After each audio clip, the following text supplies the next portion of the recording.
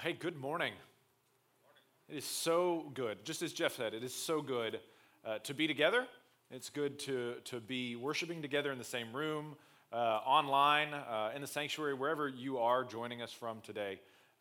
Very, very good to be here with you. And if you want to follow along with the sermon, we have sermon notes. You can scan the QR code using your phone, and you can follow along with me as we move through the text. And good news as well with Jeff's announcement of being exposed to COVID-19. His test came back negative. We got a text yesterday. I was on my way to Sonic, because that's what I do, and got a big text from him. So him and Stacy are both doing well, and he should be back in the saddle shortly as far as the preaching and all that stuff goes. So good. The success, right? Success in our world is a negative test, which is kind of strange when you think about it. Success is a negative thing, but it's true. We measure success in all sorts of different ways, and each one is unique to us or unique to our family. This is the kind of family that we want to be, the church. Our church has different measures of success than maybe even some other churches. We all want to make disciples, but how we do that, what that looks like, is different. And so I don't know if you know this or not, but when you think of success, I like to think of success, I didn't really until I started this sermon, but we'll say this for now. I like to think of success as going to the store and shopping for a banana. Now, when you think of a banana, you think of this, right? This is what you think of. And when you go into a grocery store, you walk into the grocery store, you look around. If you want to buy an apple, you can buy all kinds of different apples, right? There's Fuji, there's Red Delicious, there's Granny Smith's, all this other stuff. If you want to buy grapes, there's all different kinds of grapes. But when it comes to bananas, you're pretty much locked into this. This is your option. It's called a Cavendish banana.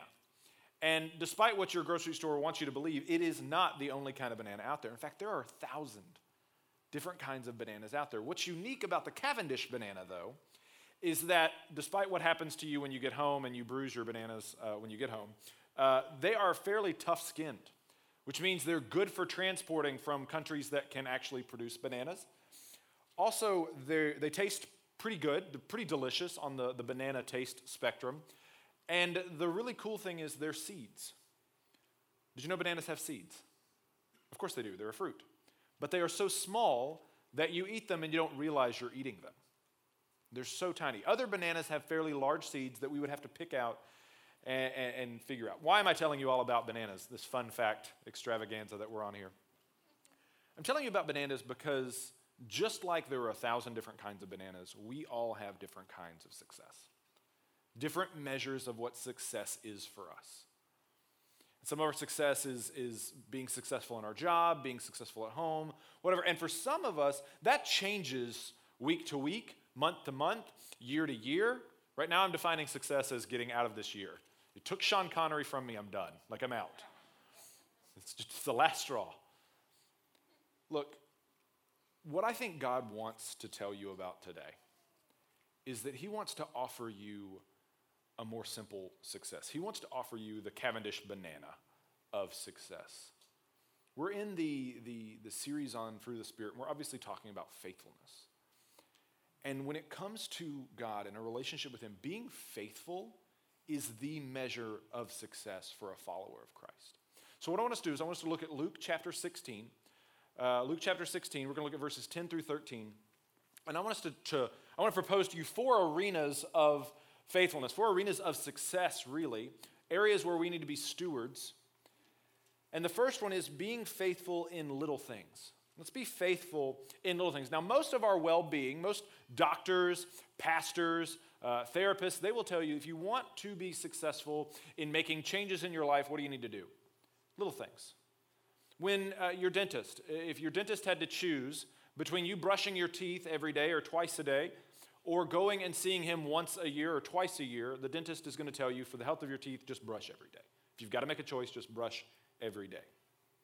If you want to have dietary changes, right, what do? You make healthy choices on a daily basis. You don't stop eating for a couple days, and that's not how that works. You don't swear off chocolate entirely. You manage it. You do things like that. Jesus points to the same things. Look at verse 10. One who is faithful in a very little is also faithful in much. One who is dishonest in a very little is also dishonest in much. It's important for us to define faithfulness for what it is. Faithfulness is not being necessarily full of faith. That's one way to look at it. That's not the context here. That's also not the context in the passage where we get the fruit of the Spirit from in Galatians 5:22 and 23. Faithfulness is trustworthiness. It's being dependable. It's being responsible. It's stewarding what you've been given well. And we can tell that from the text because he says, one who is faithful in a very little is also faithful in much, and one who is dishonest. Dishonest is the opposite of faithfulness. Dishonesty is not being trustworthy, right? It's not being reliable or dependable. So why does Jesus care that we are faithful in little things? Why does he want us to be faithful in little things?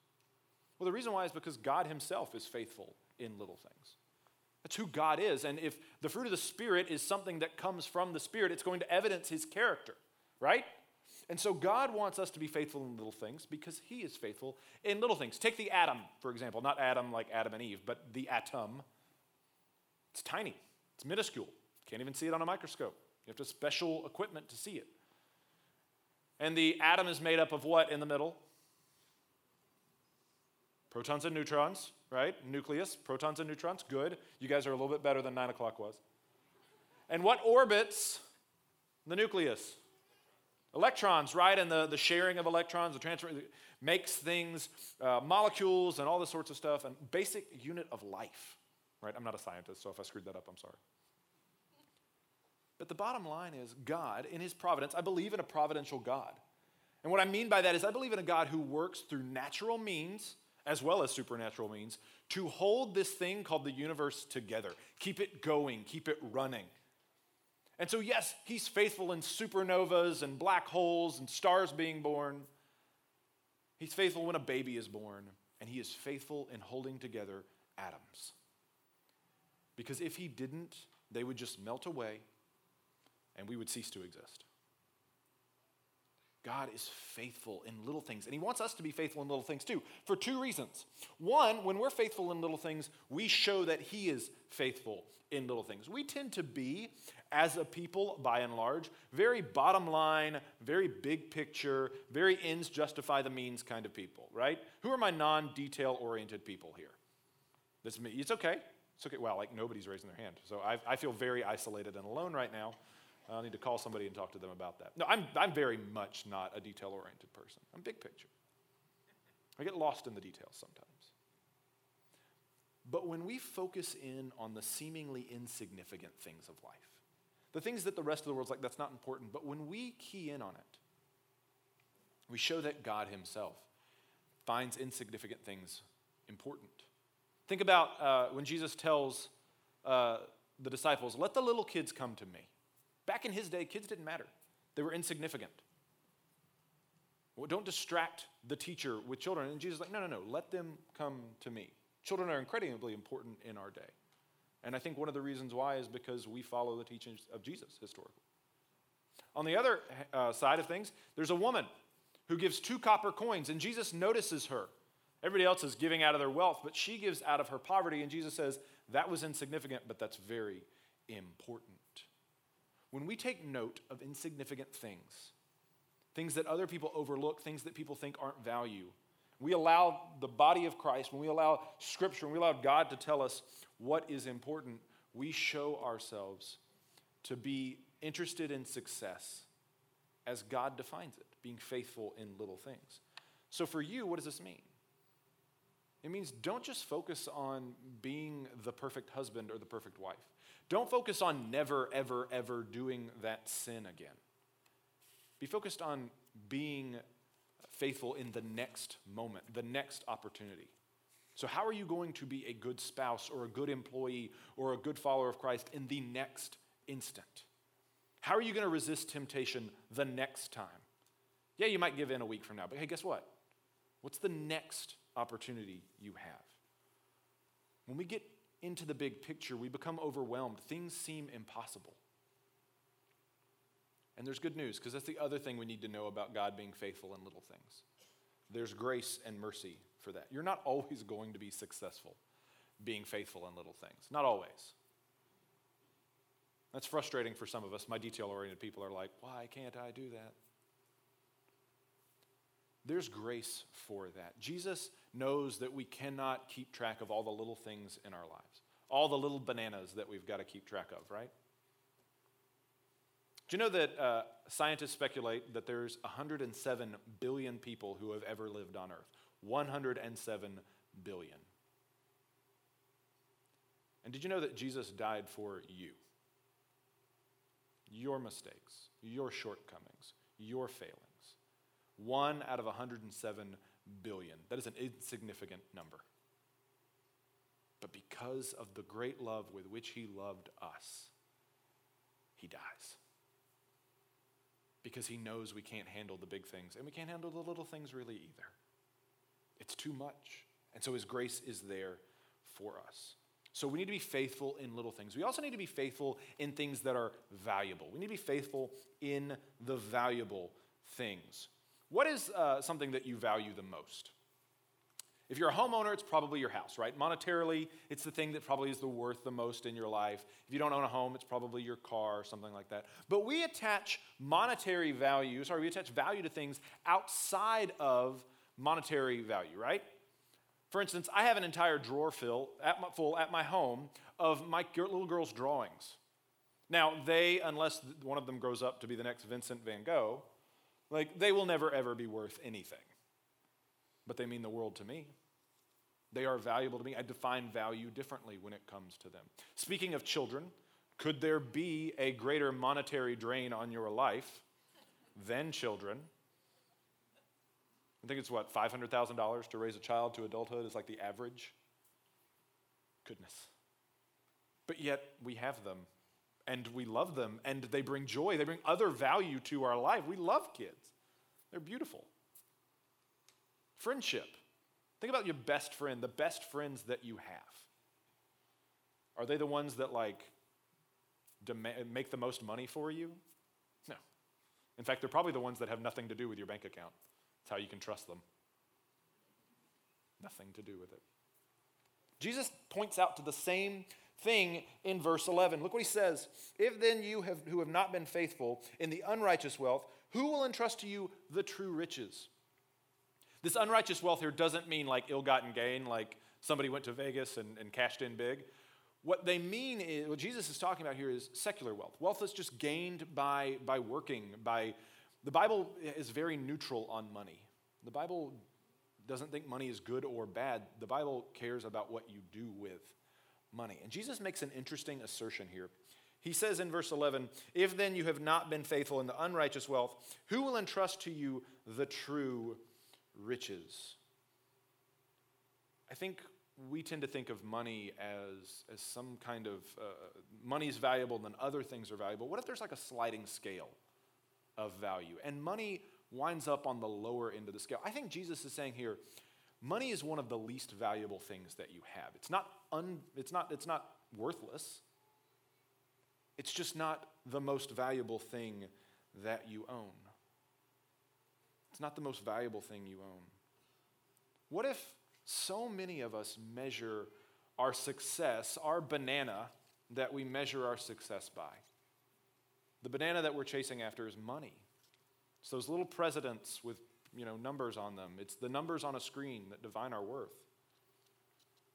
But everybody in this room, everybody watching online, everybody watching in the sanctuary, if there was a fire, you would rescue your friends, your family, your pets, your memories. You'd rescue experiences. You'd rescue wisdom gained from this proverbial fire. You would rescue all that before you ever got to money. So why don't we live that way? Why don't we choose to live that way? It's because when it comes to my everyday choices, I don't always think that money is the least valuable thing that I own. That fire that we're talking about isn't something that just pops up in your life one day. The fire's always going. And like somebody filling the engine on a steam engine, you're just throwing coal, you're throwing experience, you're throwing opportunities to be with your family, opportunities to glorify God. We throw that into the fire in an effort to make more money, to grow our portfolio, to grow in wealth. And Jesus is saying here that there are things more important, there's things more valuable than money. And I think most of us agree with that intellectually, but in our heart, in our everyday actions, we maybe don't as much. You have opportunities every single day to choose what is more valuable over what is financially valuable. And I think one of the ways you have to do that is by letting go of some of that financial value. You have an opportunity today. Jeff talked about it. You have an opportunity to give. Now, I'm not taking this opportunity to make you feel guilty about giving. In fact, if you do feel guilty, don't give. It's not what I'm talking about here. But I think that God is encouraging us, wants us to let go of some of our financial wealth so that he can lay in our hands some of those things that are more valuable, so that we can see that they are more valuable. And I'm not talking about like a health and wealth, prosperity gospel type thing here. I'm talking about the opportunity that we cling to money so much that we have to let it go as our measure of security, as our measure of success. You've got to let go of some of it so that God can put his measure of success in your life. Something new that's not based on something so temporal and really so least valuable as money. But you have an opportunity to give. You should take that opportunity as God leads, of course. As God leads. Now, we need to be faithful in valuable things. We need to be faithful in little things. But we also need to be faithful in the things that belong to another person's things. So one of the things that we do to find out if something is our area of responsibility, right? We ask about it. I do this at work. Like if it's not clear to me in a meeting whether or not I'm supposed to like have a take-home project, I'll ask like, is this mine or is this somebody else's? But we do this in a lot of stuff, right? So for those of you that cut your grass, when you're cutting your grass, do you just like keep going? You're just mowing. You're like, I'm going to go into my neighbor's yard. And the yard after that? No, you stop. Where do you stop? The property line, right? Now, if your neighbor asked you to mow the grass, sure, you would. But you don't just randomly like start mowing other people's lawns. That's weird. I clean my own house. I don't break into other people's homes and clean their house. I don't go into anybody's home anymore anyway. That would be weird. You might appreciate it. The cleaning criminal strikes again. When it comes to parenting, if I'm hanging out with my kids or hanging out with your kids and all of a sudden I just start like disciplining your kid, that's super not okay, right? We have this thing that we like to say, and I actually think it should be the new American slogan rather than like e pluribus unum. It should be mind your own business. Like that's actually like our national motto. It's mind your own business. Let me do my thing, right? When I was in the Army, I was told that I needed to take care of my career because nobody was going to take care of it for me. But Jesus seems to say something else entirely. Look at verse 12. And if you have not been faithful in that which is another's, who will give you that which is your own? Jesus is making an assumption here. There will be things that come into your life that you're responsible for that don't belong to you. They belong to somebody else.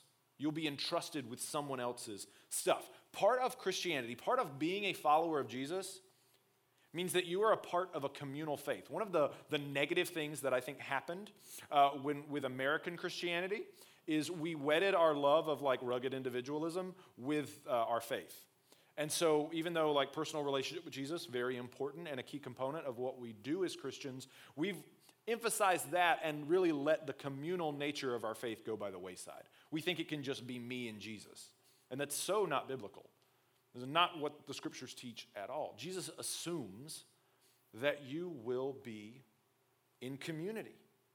And I think one of the reasons why this entrusting other people with our stuff and their stuff entrusted to me is a part of our faith is because it's what we are asked to do when it comes to our relationship with Christ. Jesus wants you to entrust him with your stuff. And not just your money, not just your material things, not even the people in your life necessarily. He wants your very soul. He wants you to entrust him with the core of your being. The reason why the Son of God came to earth, the reason why Jesus Christ died for you, one of 107 billion people, is so that he could prove that he is faithful and that his faithfulness will have an impact and an effect on your life. He died so that you could trust him and that trusting him would make a difference. Jesus died to give you a relationship with God. And when you put your faith in him, not in yourself, not in your own measure of success, not in being the best version of yourself, not any of that. God doesn't want successful you. He just wants you. God doesn't want cleaned up you. He just wants you. So don't worry about getting cleaned up before you come to Christ. Put your faith in him now and your trust in him now. And what happens is he shows that he's worthy of our trust in dying for us. So the word faithful, right? Again, we tend to think it means like full of faith, like full of trust. I don't think that's what it means here, obviously. I've said that. But I think when we think of God being faithful, God is not full of faith. That makes sense. I don't think God has faith. He doesn't have to. What it means to be full of faith is actually to have other people's faith in you and you don't disappoint. So other people have put their faith, their trust, their idea of responsibility in you, and they expect you to come through for them, and you don't let them down. That's what it means to be faithful. You're not full of your own faith. You're full of the faith of other people. So when we say that God is faithful, he's full of our faith, and he doesn't let us down. He doesn't disappoint us. So let's let this think about you. What other people, who else in your life has put their faith in you? Who are you supposed to be full of faith? Who has given you their faith to be full of? Your job? We're working from home. A lot of us are still working from home right now. Are we faithful to not steal time? Or does Netflix tend to acquire a little bit of our interest?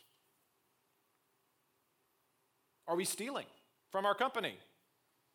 Room this size, audience watching online? Reason to think that somebody could be embezzling. Are you being faithful with the resources and money that your work is giving you? What about your kids? Are you being faithful with what they've entrusted you? Contrary to what they may want you to think, particularly teenagers, they are trusting you to show them how to be a human being. Now, a teenager would never let you know that. But they are still watching you. They have entrusted you.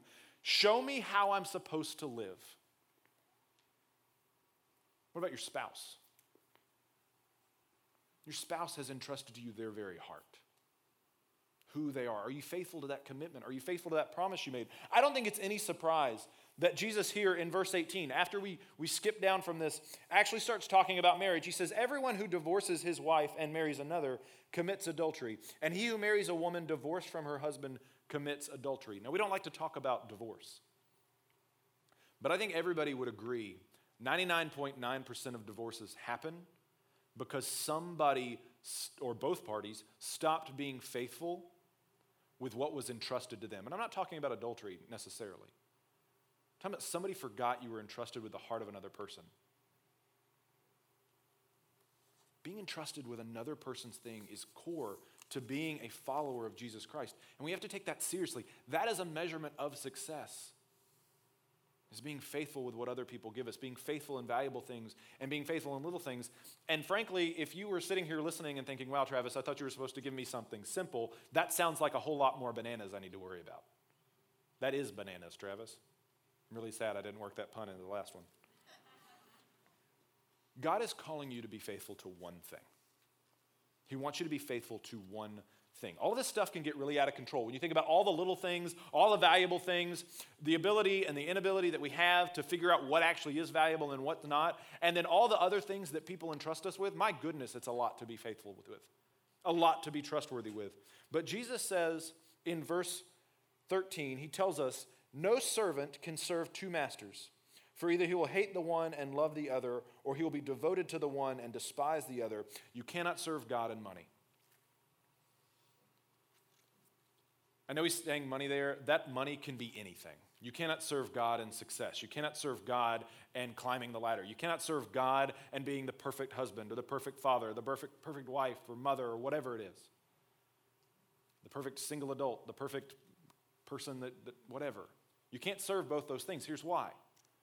Because when they intersect, one of those things is going to win out. And if you want to know what it is that you serve, how do you measure success? If you can lay your head down at night and sleep well because you're good at this, That's what you measure success by, and that's what you serve. That's your banana that you're chasing after.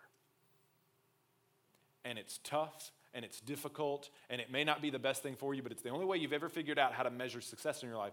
And Jesus comes to you with his life, and he says, look, I want to give you something easier. Come to me, all you who are weary and heavy laden, and I will give you rest, right? He wants to give you a metric of success, and it's just being faithful to him. You can trust him with your life. You can trust him with what you have, and you can stick by that. And it's not doing it on a big grand scale of being like, I'm going to trust you with my life, Jesus. I mean, that's great, and we should do that. You should make that declaration. It's what baptism is. But at the same time, how about I'm going to trust you with the next, moments of my life? What do you got going on this afternoon? You going to hang out with friends? You going to hang out with family? Be present. Put your phone away. That's something I struggle with. Put your phone away. Be interested in them. Ask them questions about their life. Don't focus on explaining yourself. It's the first day of the month. Here we have arrived at November. Maybe you're supposed to have that budget conversation with your spouse. Don't argue about it. Be faithful in that conversation. What do you got this afternoon, this evening? You got TV? Got some alone time? Maybe carve out a little bit of space for God to speak in your life. 10, 15 minutes. I'm reading through 1 Thessalonians right now. Read through it with me. We'll read it together. And just be with the Lord. Think about, hey, we've talked about giving. Think about how you might be able to give. Call a friend or a family member that you haven't spoken with in a while. Be faithful with that. What do you got tomorrow? You probably got work. It's Monday.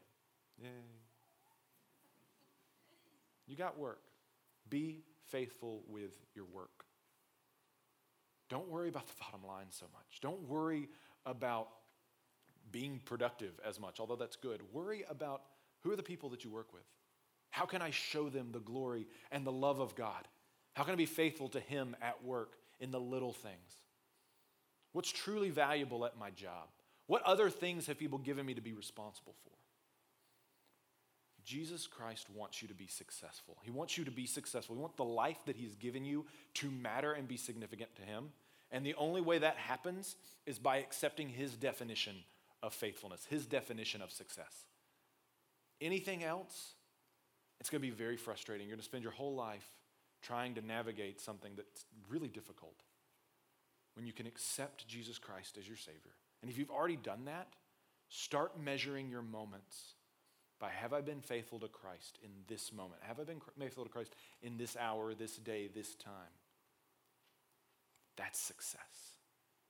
That's the banana worth chasing. That's the one, the Cavendish banana.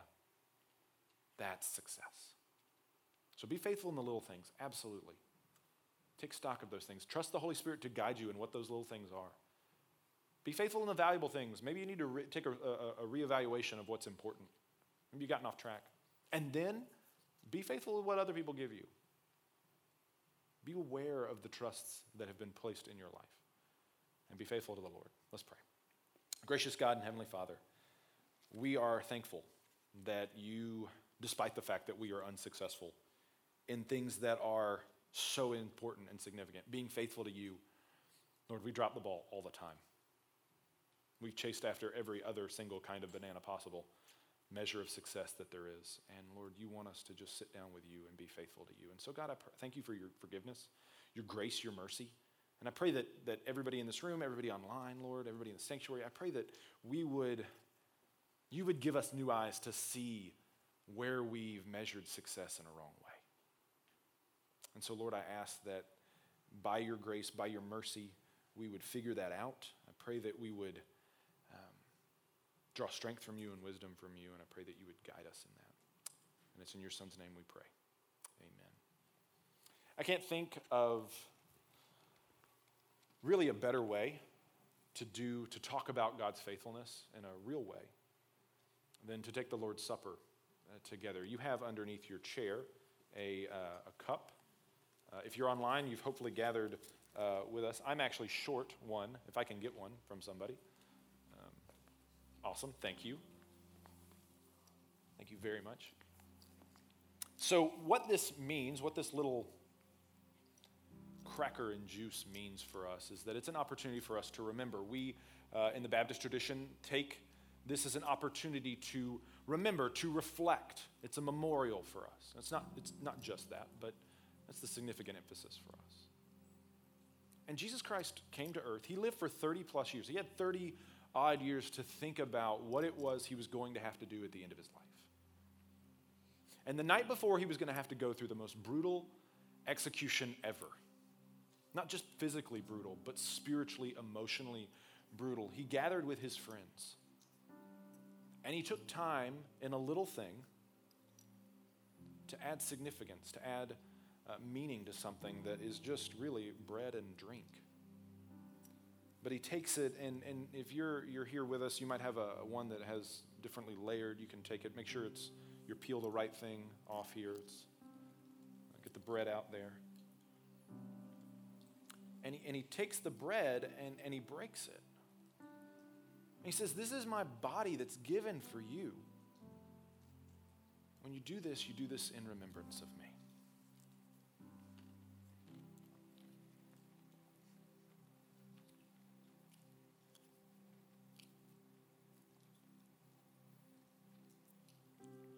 And then he takes the cup. And he tells them that this is his blood, which must have been so jarring for them. A group of men who, to drink another person's blood was just so incredibly foreign and was not, it was anathema in their faith as Jewish men. And this blood was the blood that Jesus was going to shed on the very next day on the cross. He was going to sweat droplets of it in the Garden of Gethsemane that very night.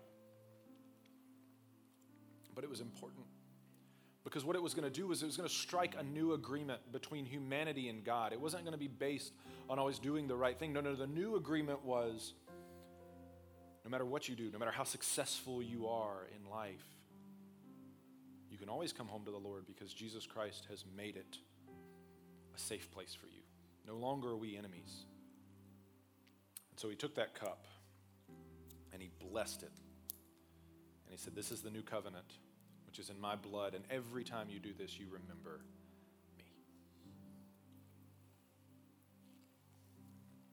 Lord Jesus,